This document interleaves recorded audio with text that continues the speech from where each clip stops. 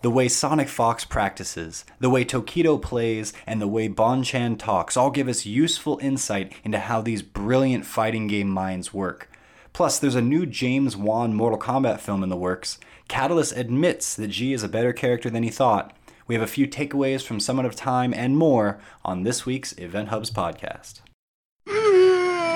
Perfect. All right, and welcome back to another episode of the Event Hubs podcast. I am John Catalyst Gray, and with me as always is John Velociraptor Guerrero. Yes, I'm here. It's the second podcast this week. It's kind of crazy. We're going at a grueling pace all of a sudden. Yeah, we wanted to get that Ono segment in there and just heavily break down what he has going on. And again, we talked about it on the pod where with Ono, we need about like 5 translations of everything he does.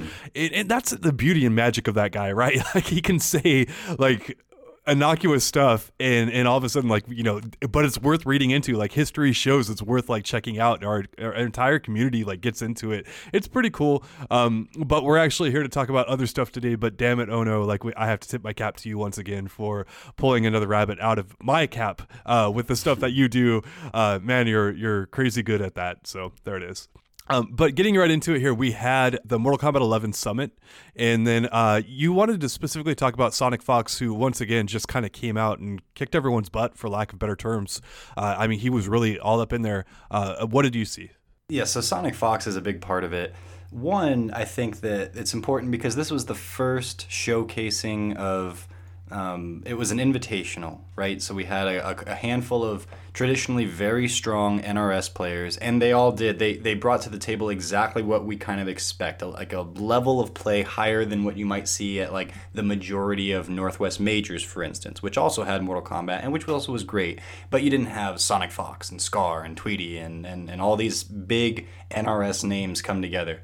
Now, it's still only a few weeks after Mortal Kombat has come out, and it was a Foxy Grandpa in his post-game interview, I think, that said, I'm still getting used to a lot of these character matchups, right? And so these guys have done a lot of homework. They've studied a lot of stuff, obviously, but there's still much more to be explored, and especially in this game, where you have to know not only what your character does, but what every other character does in every other situation. Even more so, I would argue, than in other fighting games, because that's pretty go-to fighting game advice. Know what your opponents can do.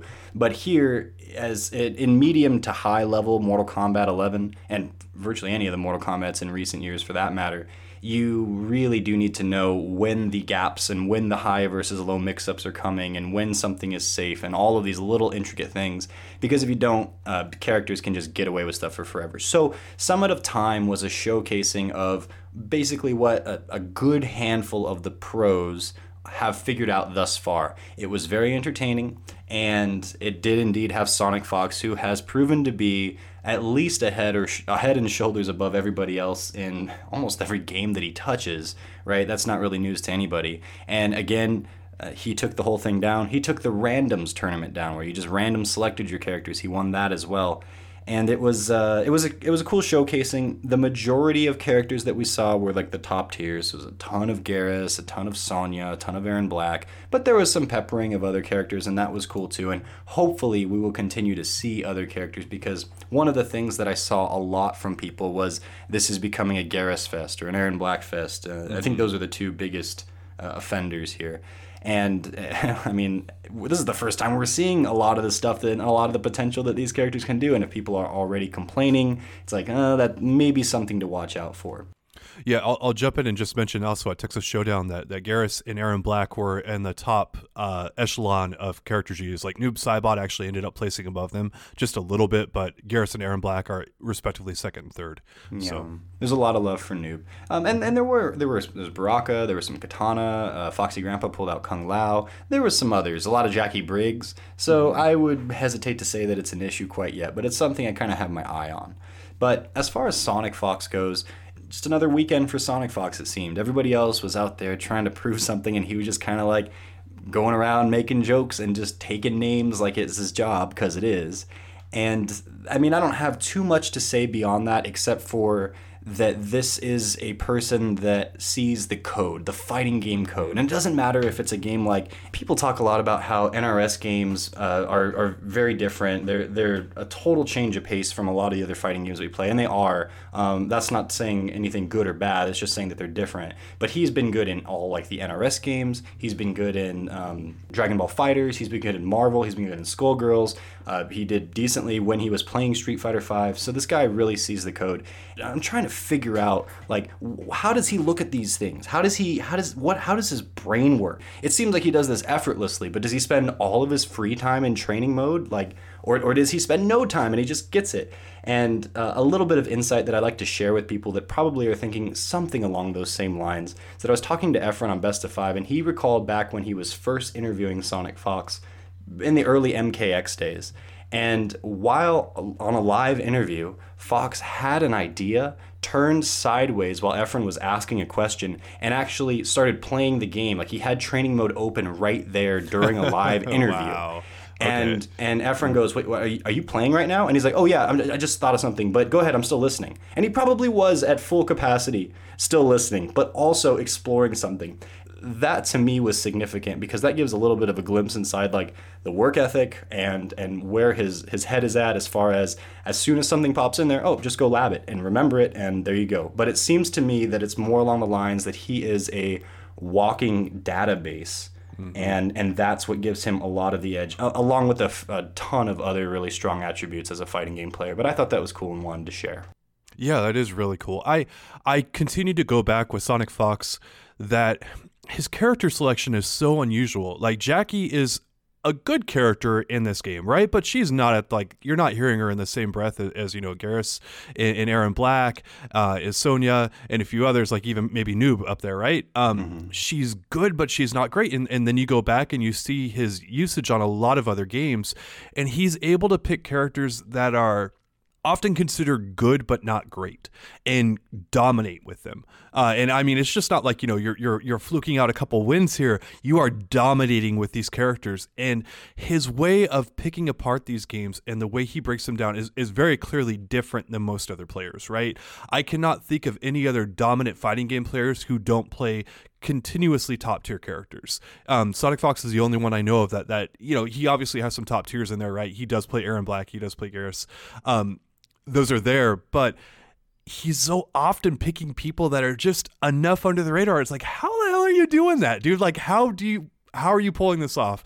And I mean, it's just, he's been doing it for so long. I don't think you can discount it. Like, if it was a couple times, you could say, yeah, it's a fluke or whatever, or, you know, we're maybe underrating these characters, but he has been doing this almost the entire time, and it's just, wow. I think it's very because impressive. He plays the game. Right. Yeah. And when so someone like me, I usually jump on one character for a long ass time and then maybe get inspired to pick up a secondary. But I think Sonic Fox sits down and he more or less explores the entire cast, and his ability to see what's significant within the parameters of any specific game is amazing. So he can see where characters are very strong. And so with someone like, okay, I'm not sure where Jackie falls on the tier list at this point, but let's say she's like mid-low, okay, something like that. But she's really good at doing this one particular thing. If you know the entire everything about the game, or at least a really good picture of it, then you can say, well, my opponent plays this character and Jackie excels at this, so she actually emerges as something of a counterpick. And even at this like 3-week-old stage of the game, or wherever it is we're at right now,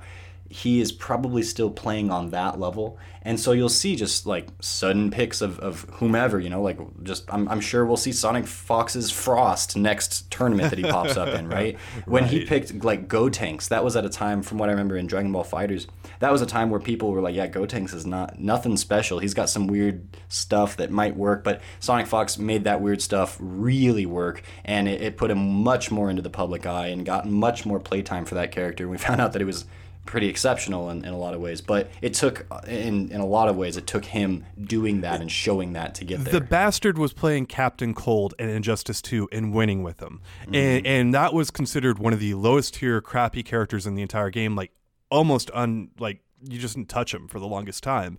And then Sonic Fox is winning with him, and like I think he won multiple grand finals with him, spread out and stuff. I mean, it wasn't his best character, but he was still able to take a character that was just like completely off the radar. It's basically like taking Ed in Street Fighter and going, oh yeah, I'm gonna win a couple grand finals with this guy. Boom, Yes. And I'm gonna get myself in trouble here with the NRS scene just a bit on this. I do take a decided difference between Street Fighter V and an NRS game and dominating either one, and we've seen evidence of that with Sonic Fox and Dragon Ball FighterZ, right? Mm-hmm. There was a point in time where he was the most dominant player in that game, but overall it's been Goichi, Kazunoko that have had better performances overall. He just was not able to go over and have the reign of dominance he's had in Dragon Ball FighterZ that he's had in NRS games, and that speaks again to the playing field that he's entering the more broad FGC outside of the NRS circles and facing the competition that we have to face all the time, right? So, and I'm not trying to take too much away here from Sonic Fox. I'm definitely taking something away from that, right? He is one of the best players who's ever laid his hand on a joystick, controller, whatever.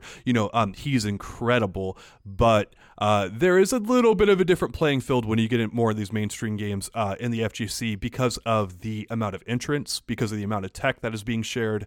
There's so much more to it, but there it is. Yeah, that's a fair. It's not apples to apples, but the kid is done in so many different boxes of fruits, right? Like he's dominated the apples box, the oranges box, the plums, the kumquats, the everything, right? And so just because he didn't have quite as much success in a game like Street Fighter or that's pretty much the one that comes to mind, where maybe Smash, right? But yeah, certainly someone to take your hat off to. Or your giant furry head, if that's there. You go. I love that furry cap. It's awesome. It's always so. I'm always amazed that he can play like in a furry suit and like compete. I'm like, dude, I would be so freaking like going insane if I tried to do anything remotely close. Even the furry cap would bother the hell out of me.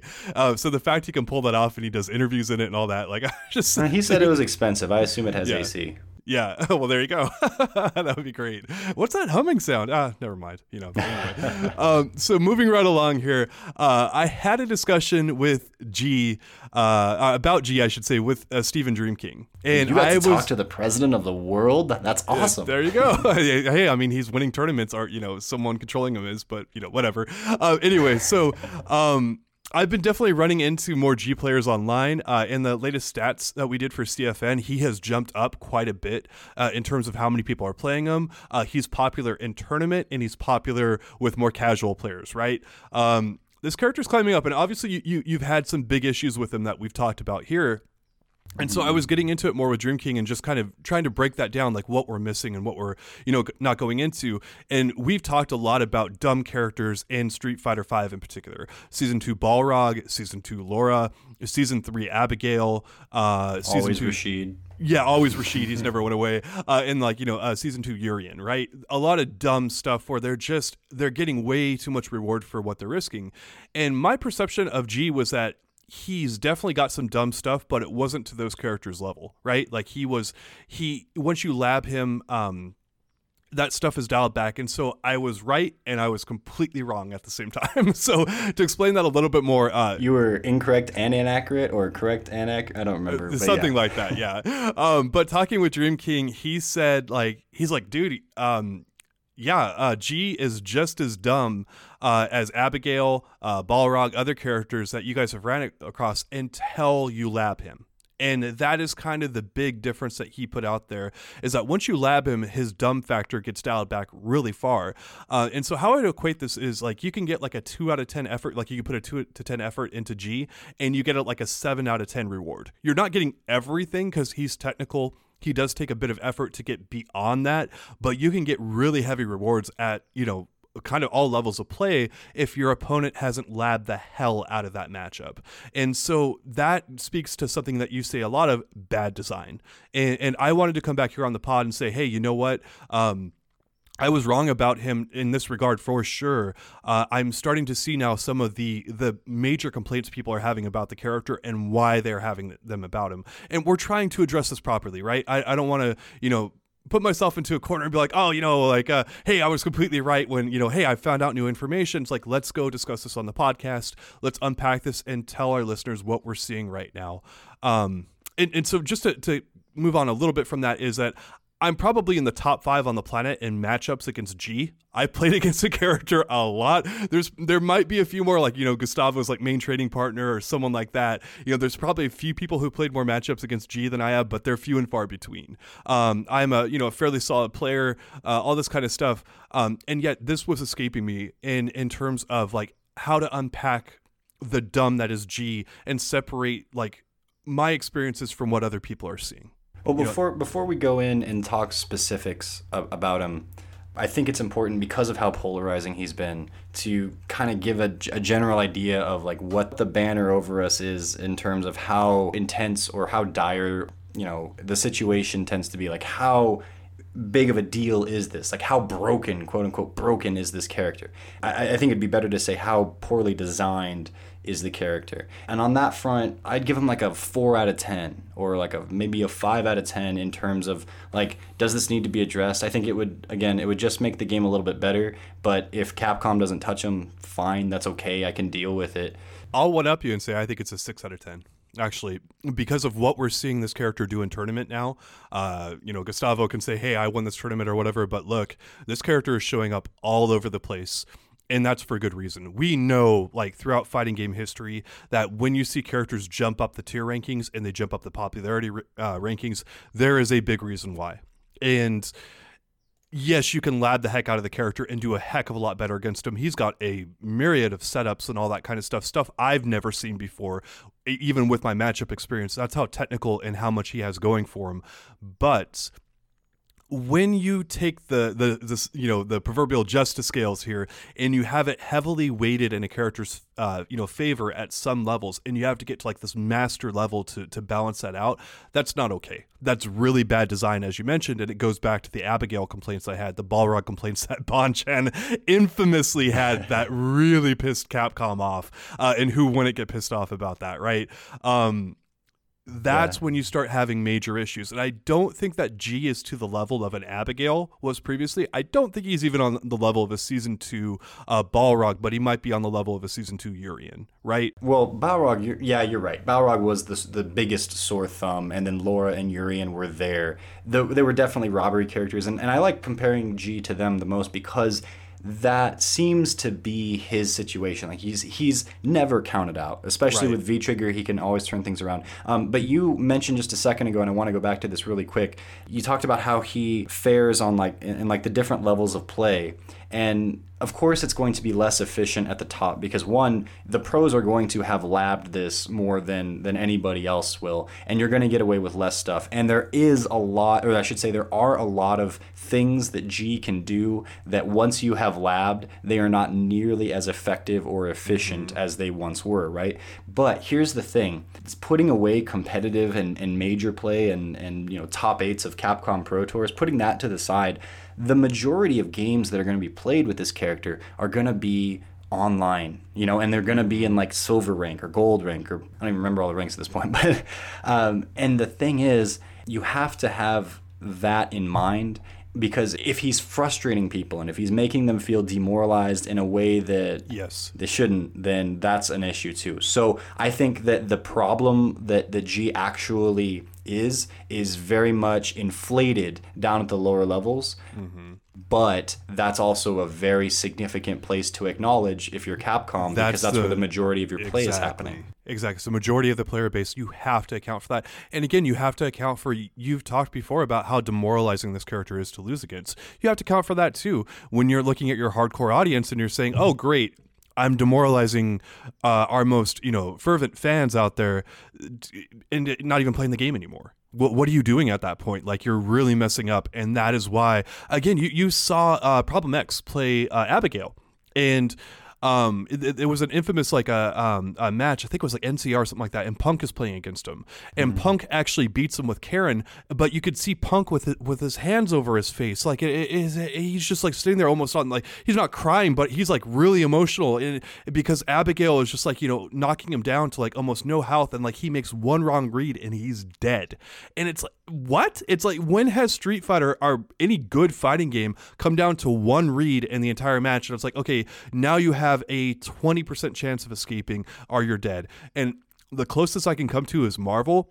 But with robbery characters in this game, like, I think they're even worse, because again, in Marvel you've got like X Factor, you've got huge comeback mechanics going for you in that way. Like, the robbery characters in this game are probably some of the worst robbery characters in the history of fighting games, if you ask me, when they've been at their very worst, right? Because again, you're losing in seconds off of one read, and I mean, again, in Marvel, at least it's a one player game, like with someone like Zero, right? I get that, but I don't know. It feels like you've got an opportunity. Expecting that. Yeah, you expect it, and you've also got three characters, so you've got three different reads to make there, plus an X Factor and all that kind of stuff. It can very quickly be a one-player game, but with Balrog, you had one chance. He's like, okay, he got you on the one, combo into his V-trigger activation. Now you've got to guess right on his mix-up, or you're dead. The thing about it is that it's like a 1-2 punch sort of a thing. Speaking of Balrog, but with these characters, and when you're talking about the atmosphere of Street Fighter V specifically, it's the combination of this really super powered sequence or move or whatever that they have to steal away the rest of your life bar quickly. But when you compare that, because of the nature of a V-trigger and the activation of a V-trigger, when you compare that with certain moves that lead into it that don't take a lot of risk, or that cover a lot of different options. You know, for instance, you have Balrog that's just going to do his, especially in Season 2, and it was like plus, I think, he's just going to do his target combo into it. If it hit you as you were trying to escape because you were juggling 6 other potential options, then awesome. If it didn't hit you, still awesome, because you're in that 50-50 situation. And it didn't take much of anything for him to just go, yeah, I'm going to do it. Or I'm just going to rush punch and cancel into it, because why wouldn't I? Or G is going to do the same kind of a thing. And it's like, it's not only that it hits you really hard, but the earning that situation feels so not earned, right? Exactly. It's just like they just did the thing and they went into it. And I think that's that 1-2 punch of the whatever the lead in is that covers a bunch of different stuff. And it's like they didn't shimmy you and know you were going to go high, so then they went low and they bet it all on that, and they hit you with their biggest Death Star laser move. It was, they did the thing no matter what you were doing, and it probably worked out for them. And at that point you go, well, why am I even here, man? That's the demoralizing factor, at least a big part of it, I think. And this is, I will go back and, because we've talked about this before on the pod, I say this is a good problem to have. We're putting this on a scale. I think you put it at a 5 out of 10. I put it at a 6, right? That's not a huge problem in the grand scheme of things. And I've talked extensively that, hey, DLC characters need to be good, or there's no point in even having them in the game. Look at Ed, look at Falk. It's like they're jokes of characters. Blanca, to even some degree right now, is, I don't know if I call him a full-on joke, but he's bad enough where you're just not really seeing him enough, right? Yeah, I think Cody's a really good example, because he's someone that people would be playing. Yeah, and I think he's actually really good in just, flying beneath the radar, right? But a story for another time. But my point is here, again, I'd much rather have DLC characters be worth something, and be what G is right now, than be completely worthless. Like, let me make that very clear. Mm-hmm. But now that we have him and we know he's worthwhile, this is what we want to do to tweak him, right? This is what we're going to get into. So one of the big things, and I don't think it's discussed enough in Street Fighter V, is how important corner carry is, especially for certain characters. When Abigail would corner you, you were dead. He had meaty unblockables, and like his setups were, he was so impossible to escape in the corner unless you had a DP. That made it so much easier, or you had a super, right? Mm-hmm. G is one of the best characters in the game when he has you cornered, and one of the things about his low rush, or anything into the business, as you like to call it, is there's a ton of corner carry on it. He's not, I don't know if he's exactly Rashid level, but he's not entirely removed. And you give a character with that much power, that much corner push, and you're really doing yourself a disservice, I think, to the entire game, right? So what's important to I think pull back on right now with G is that you need to reduce how much he's carrying people into the corner. That won't impact his damage. It won't really impact his setups. It won't change much of anything else except for he has to work a little bit harder to push you all the way into that corner. And then, obviously when he does, I mean, I don't even know what the odds are at the point in the matchup. If he has V-Trigger 1 and you're in the corner and, the life lead is somewhat comparable or whatever, I think his odds of winning are probably 70 to 80%, right? And I mean, it's really high for him. And so you have to make a character work a little bit harder to get there, right? It was exactly what Balrog did in season 2, right? Because if he's hitting you, he's just coast to coast. You could have him cornered and then pop it, go, and you're in the other one. Exactly. So you take that out of the equation and you tweak the character's overall power without drastically hurting them, right? Mm-hmm. Another change that we've talked about is low rush punch into V-Trigger 1 is currently +4. And essentially what you're doing there is you're getting 2 mix-ups off of a yellow move, and 2 very good mix-ups at that. Blocking low from mid-screen or further out is not something a lot of people do. And you look at, Vega and Bison, they're not getting mix-ups after they pop that, right? They're getting like, hey, they're able to reset the situation. They're not in a great position. Even if you block, G is in a great position. If you don't block, he's going a full corner carry combo on you and pushing you really far out. That is really stupid and needs to be, again, probably 0 on block if you're going to do low rush. And if you want that option, if you do a high rush, you're +10. And that's like really good. That matches up with a lot of other characters' V-triggers, right? Necalli is infamous for that. He's +7,000. If he does a high kick into, V-trigger activation, that's normal. That's fine. He's not getting that off of a low, and a low that goes into massive combos and other things. A huge difference there. And one of the other things I'll mention is just the hitbox on his V skill and V-Trigger 1. It's huge, and it's really hard to escape for a lot of characters. Just shrink it down a bit, maybe like 10% shrink the hitbox. Maybe that's too much, maybe 5%. But shrink that thing down just a bit so you can kind of jump over it, so you can kind of get around it if you know the setup is coming. It's not going to be a drastic change for him. It's still going to be very, very, very good. It just gives you a few more options to kind of maneuver around it. And once you have those 3 things in place, I think G stays as a very capable and strong character. I don't think this is going to really hurt like Gustavo or a number of the other players that are winning with him and doing well. It's just going to take down his like highly oppressive and dumb stuff that, why wouldn't you do it? Why not do this? It's like, okay, well, now you have to think a little bit more. You're not getting a free corner, carry on. You're not getting a free mix up if you low rush. It's just making people have to play the game a little bit more than, they are right now.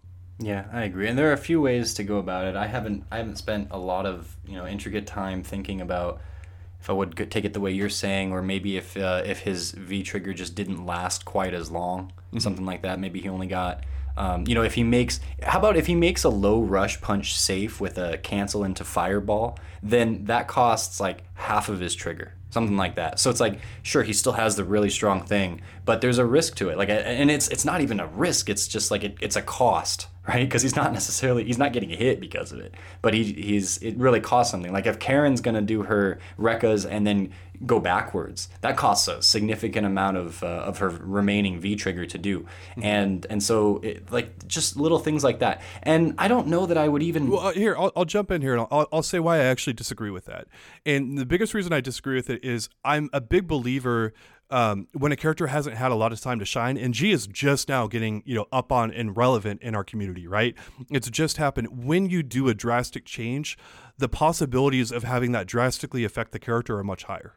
And something like that, like, dramatically reducing his V-trigger time can have a huge effect on the character and make it so that V-trigger 1 is not maybe worthless, but close to it. That's a 3-bar V-trigger, right?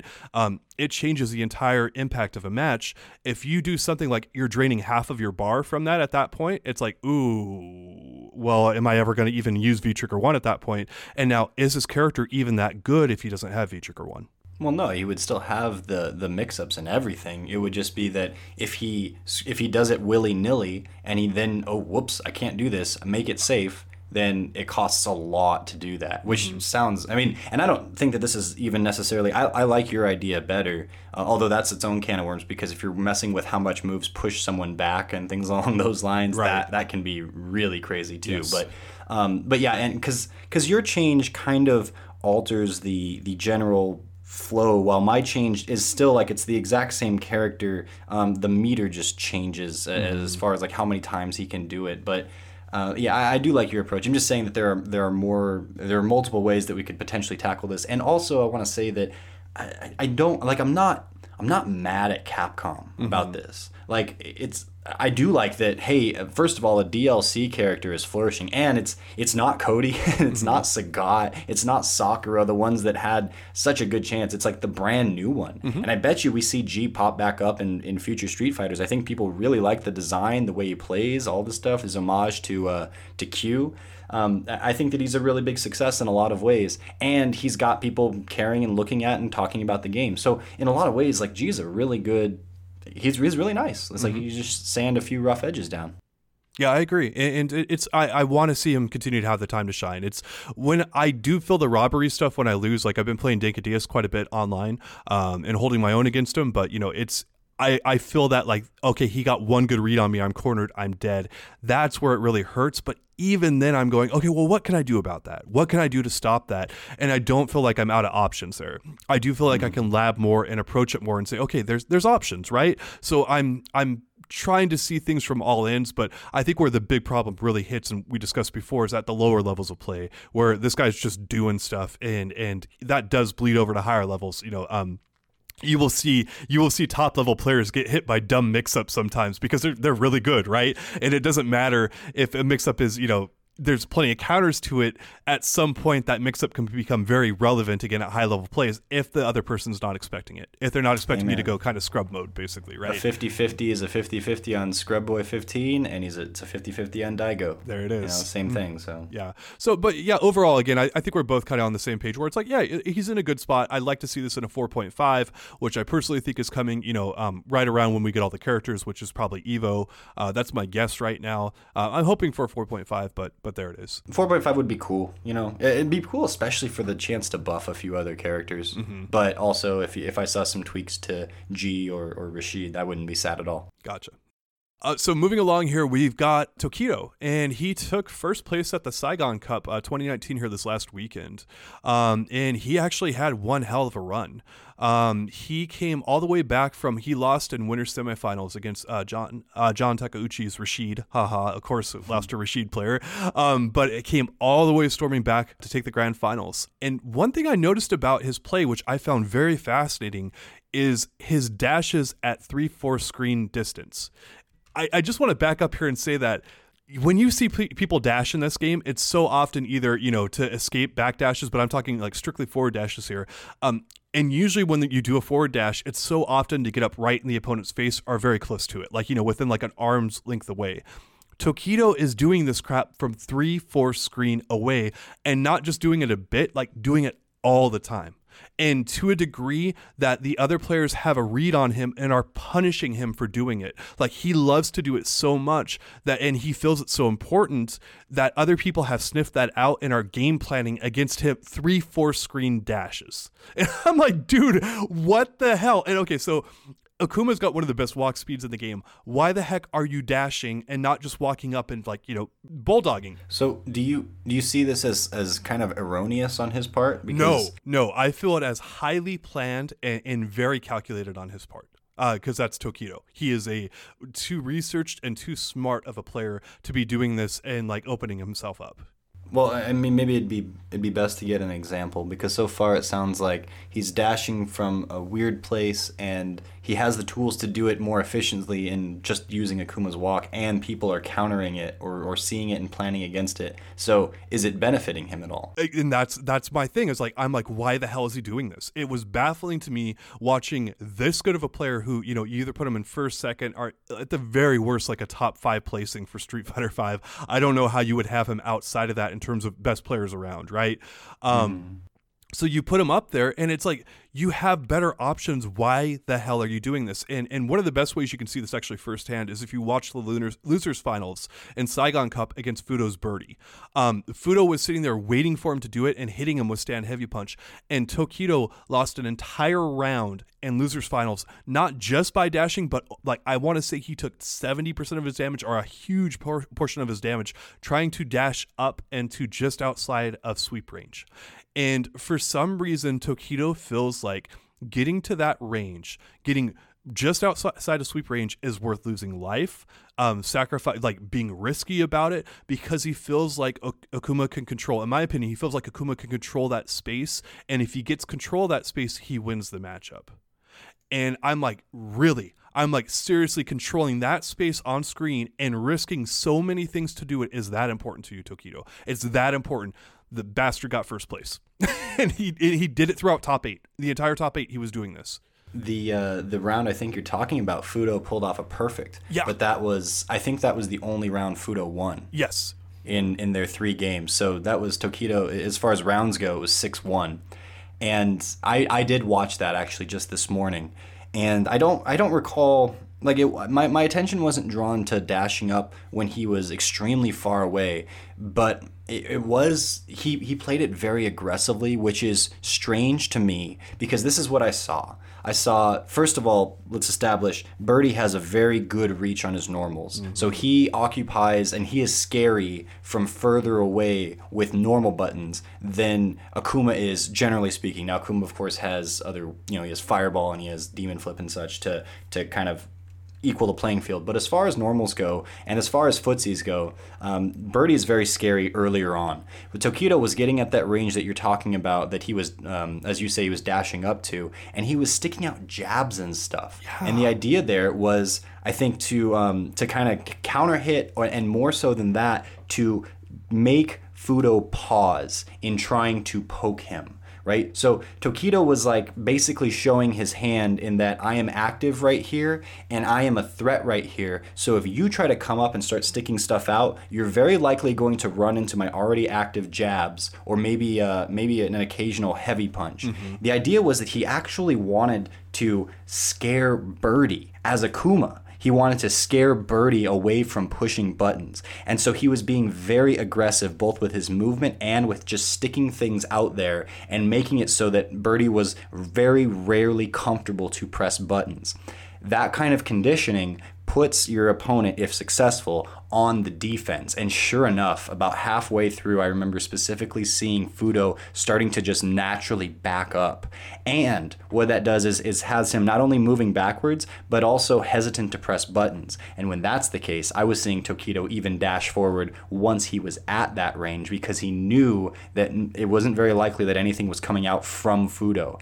It was to me a total conditioning thing. And then maybe getting back to what you were talking about with him dashing from even further away, it was part of this aggressive mentality to say, I am just going to shut you down. It was like a little dog shutting down a big dog by just being active from so far away and always just having this presence. And dashing forward is part of that. When that's when that's like an intended part of your game plan paired with being active and putting out normals, and it's also like this always steadily marching into your space and making you uncomfortable, that's like very, very scary to deal with. You want no part of it, and you're just going to end up with your back in the corner if you let yourself just kind of go and fall into that. And it's insanity. This is one of the lowest health, the lowest health character in the entire game, and he's doing these pressure things, and Akuma gets by with his like ridiculous damage on stuff, right?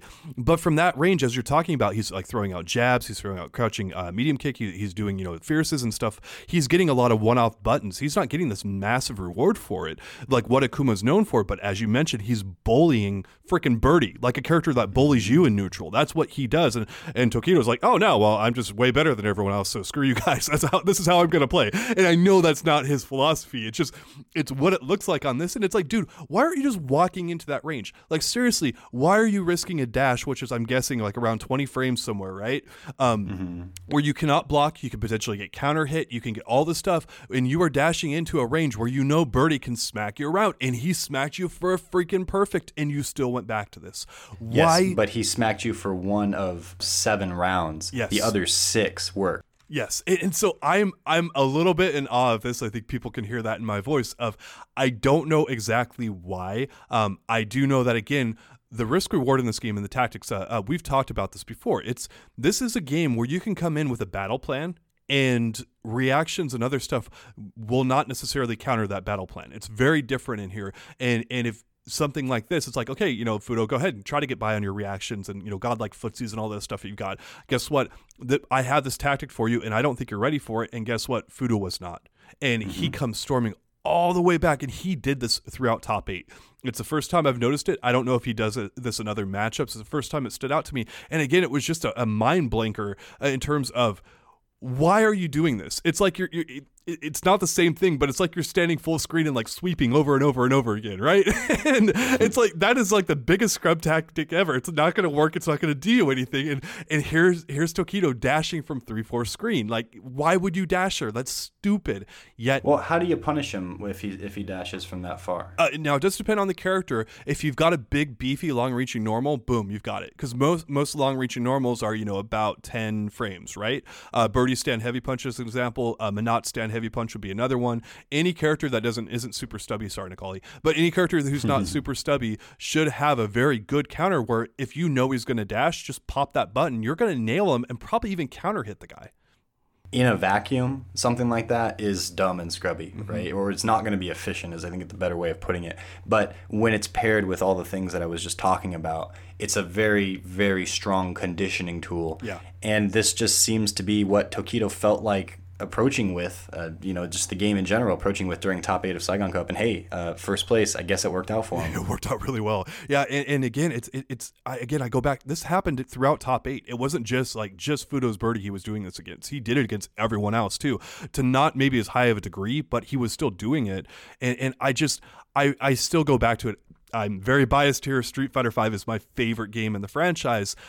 I look at this stuff and go, I understand some parts of this game and I understand what people are doing. How much do we not understand that someone like Tokido or Punk or Justin Wong or whomever, how much do they have actually going on in their head that they're doing that they're just not letting the masses know about? Why would you? You're playing for $500,000, right? You don't have any incentive to get this information out in front of people. It's up to them to pick up on it. Like, hey, you discovered the tech. You don't have to share it, right?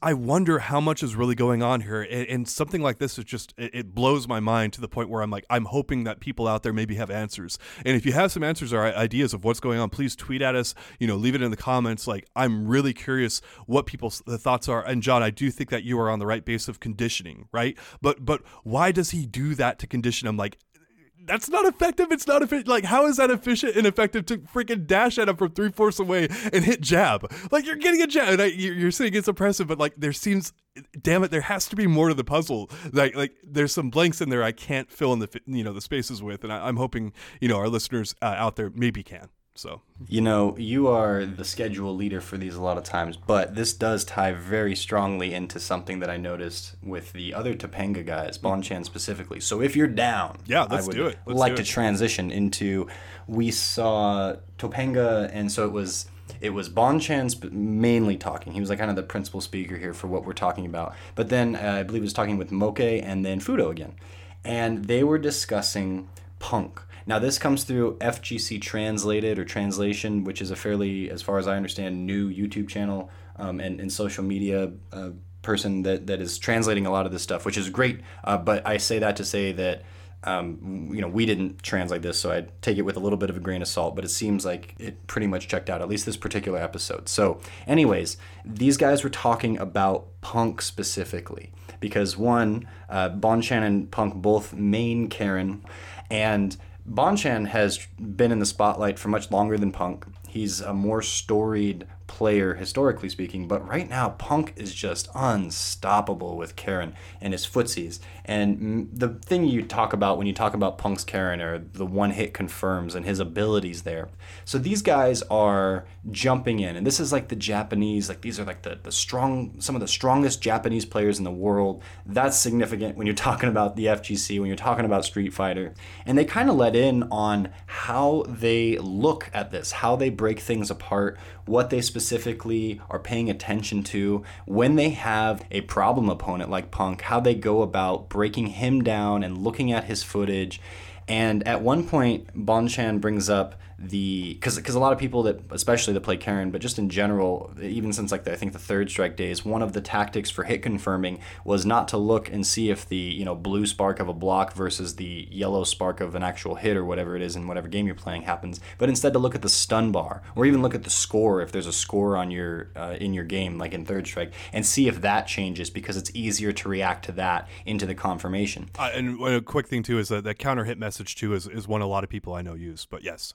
Oh, sure. Because that's going to mean you have an even bigger window at that point, right? So anyways, he was talking about how, and I don't think Punk and Bonchen have had much in the conversation just because of the language barrier and such. I could be wrong, but he was saying that he can tell that Punk does not use the stun bar when he's playing, and he can tell that from just watching how he plays.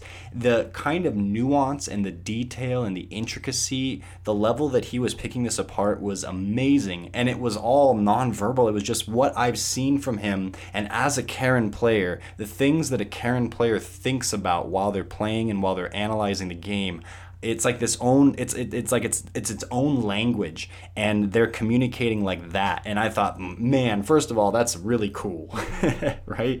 And I think a lot of us can appreciate that, even if we don't do it on the regular. If you play enough fighting games, you can appreciate what we're talking about here. But that he could pick up on, yeah, I specifically don't think that Punk is using the stun bar, and the reason I think that he said that was because of the way he cancels into Tenko. Like, so if Karin's too far, then in certain situations the Tenko won't reach or something along those lines, and you have to use EX. But Punk doesn't do that. And he could garner from just an observation like that something as specific as, oh, it's because he's not using the stun bar to confirm. He's actually just using like visuals to confirm, and that's amazing. And seeing these guys, and there's more to it than just that, but that was the big takeaway. And if that's interesting to you, then I encourage you to go back and watch the FGC translation video, or if you speak Japanese, the whole thing, man, because there's probably a lot there. But I just thought that was really cool. Yeah, one of the things that jumped out at me that Bonchen said is, and I think this is really important to keep in mind, is that if you try to imitate a player to a high level, you're oftentimes going to fall on your face there. And what Bonchen actually says about Punk is he's like, hey, the hit confirms in some of the ways he plays, like, I can't do that. He's like, but what I feel like is like the areas that I exceed in as a player, like, Footsie's fundamentals, very controlled play. Bonchen is so amazing at that, one of the best. He feels like he can do that better than Punk, and he didn't, specifically lay out every way that he's better than Punk. He feels like there's some things he does better than Punk does, right? I think the room brought up his defense. I think Fudo's like, your defense, and they all go, yeah, probably. Yeah, there you go. So that's something I think that, players listening to this should keep in mind, is that don't set out to be, Justin Wong's Monat or whatever. Like, it's okay to definitely borrow tech or steal tech from people. Everyone that's smart does that, right? Like you will see, Bonchen and Punk both borrow tech from each other, and definitely adapt that into their game. But they definitely have different styles that suit their own ways they want to play and approaches and all that. And even Bonchen, like, Bonchen has beaten Punk before, and vice versa, right? Both players are dynamite. So take what these players are doing and adapt it to your own style and your own approach that you think is going to work, because these games have such amazing freedom of expression if you really want to explore it, right? You can play like a total jerk. You can be very calculated and thoughtful, and you can be, very footsie based or whatever. Like, whatever you want to be, you can be. And it's just something I thought was very nice advice from Bonchen. It shows, again, he's really got his head on straight. He's been doing this a long time. Just a gifted and great player, and I was happy to see that.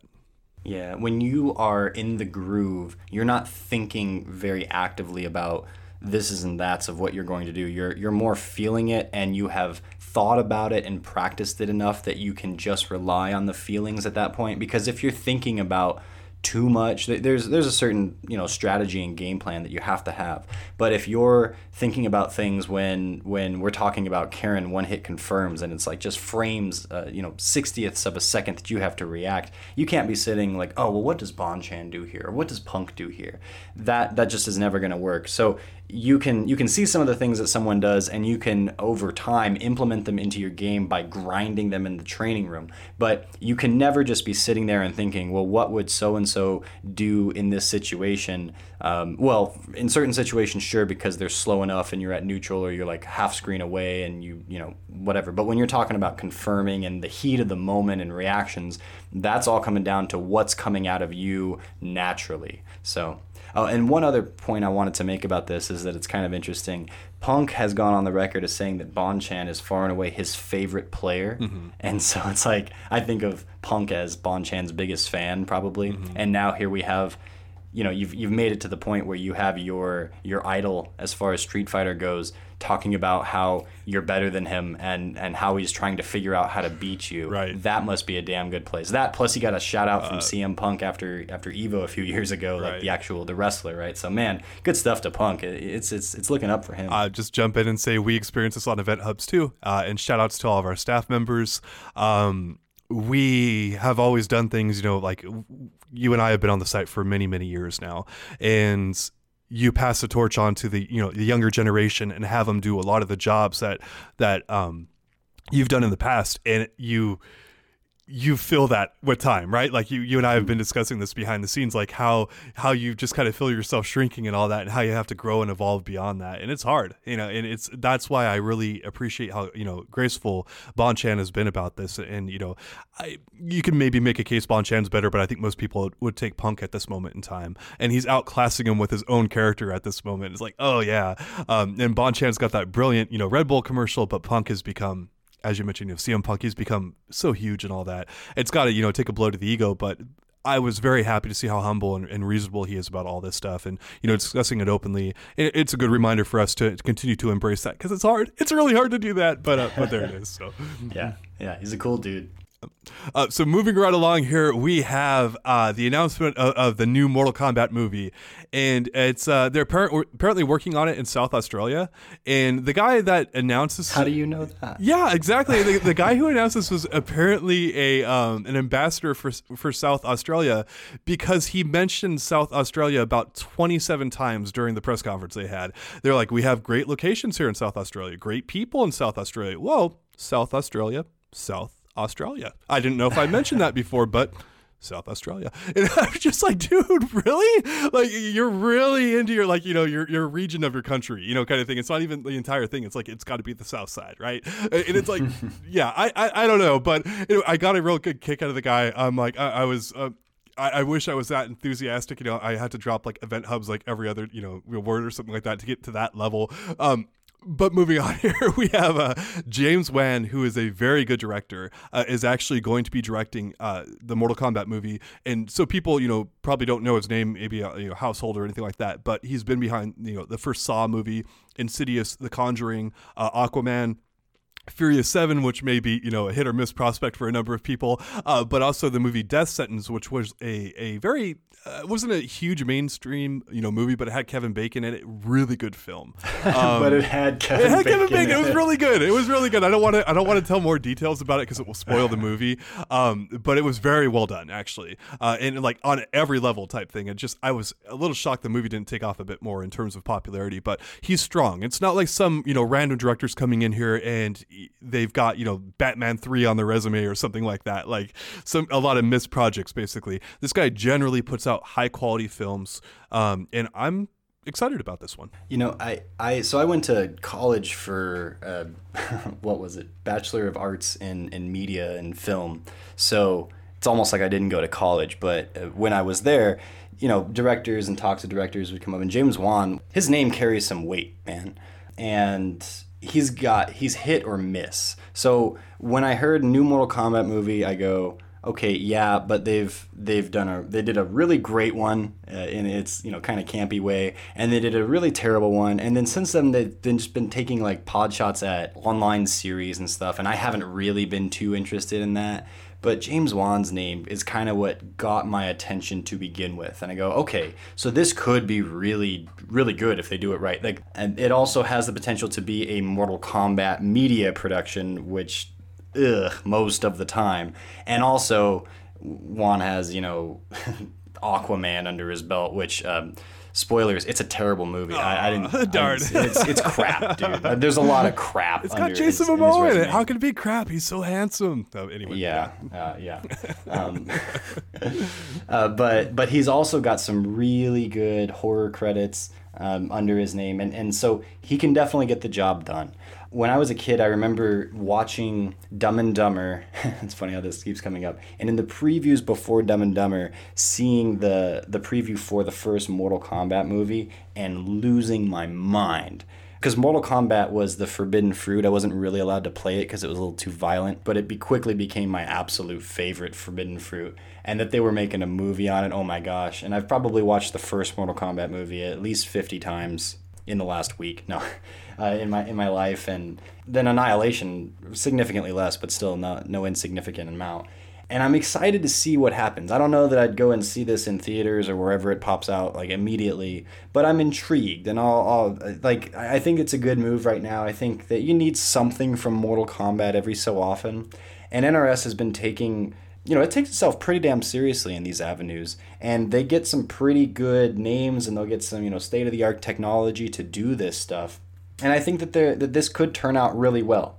But there are a lot of variables, and there are a lot of ways that it could not turn out well. But it is exciting, especially just coming off of the heels of the release of MK11 and how things are doing there. It's like, yeah, it's a good time for Mortal Kombat right now. So I don't know if I mentioned this before, but did I mention that the movie is being filmed in South Australia? Oh, is it? Yeah, well, I imagine that Kano is going to be a significant part of this. He should be the main bad guy. Maybe they clone him a handful of times. Gotcha. So there's a whole bunch of Australian Kano. Anyway, looking forward to it. Maybe I'm less hyped now than I was before, but damn it, I'm all in. I think he's a great director. Usually, the first. Did you see Aquaman? I have not seen it. I don't watch superhero movies, so yeah. Okay.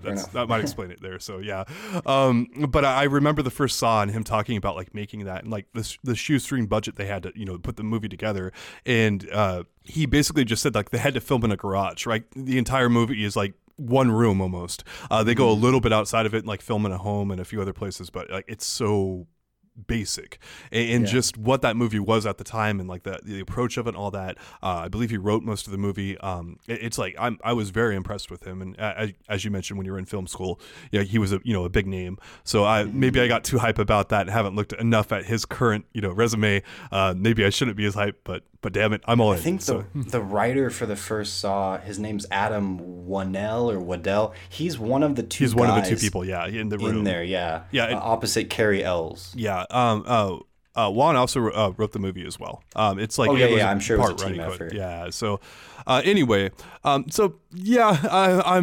eternally optimistic, right? Like I'm always hoping for the great stuff to come out, and then it comes out and I completely trash it. So one other thing to say about this movie though, an unofficial I forget the term because why would I know this? I just went to film school and stuff. But the list of actors that they want.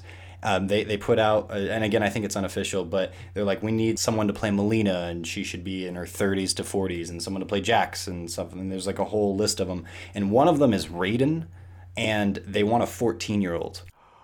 Okay, young Raiden, I hope. Young Raiden. Well, Kid Thunder, right? Kid Thunder. The friendship from Mortal Kombat 2. Mm-hmm. That's an interesting take. So who knows where they're going with this story. And Mortal Kombat's been all about the timelines and whatnot now. But that was intriguing to me. I think it's interesting you use the word intriguing. That sounds scary as all hell to me. So I'm really hoping that's just like a flashback, like here's a bit part or oh boy. Boy, we better move along because my hopes are just like completely going down the drain now. And let's go ahead and talk about Combo Breaker 2019, which is coming up next weekend. And you wanted to get into predicting how many Camis, Rashids, and Akumas we're going to see in top 8. And I'm going to jump right in here, and damn it, these characters like piss me off to such a degree. I want to see these 3 characters nerfed again into 4.5, which we're going to be getting into here on the website, and I'm sure here on the pod in the future, like what we want to see, different with them. But they continue to be highly oppressive, and I just want to go on record again stating that if we nerf these freaking characters, Cammy, Rashid, and Akuma, Capcom, Cammy, Rashid, Akuma, if we nerf them, all the other characters in the game, most of the other characters in the game get better. There's probably no hope for like Alex, but other characters will get better if we knock them down, and everyone benefits from this, please. But I actually think that if we're only counting mains, we're going to see 2 of them in top 8 at Combo Breaker of the 3 characters there. If we include alts, I think we're going to see 3.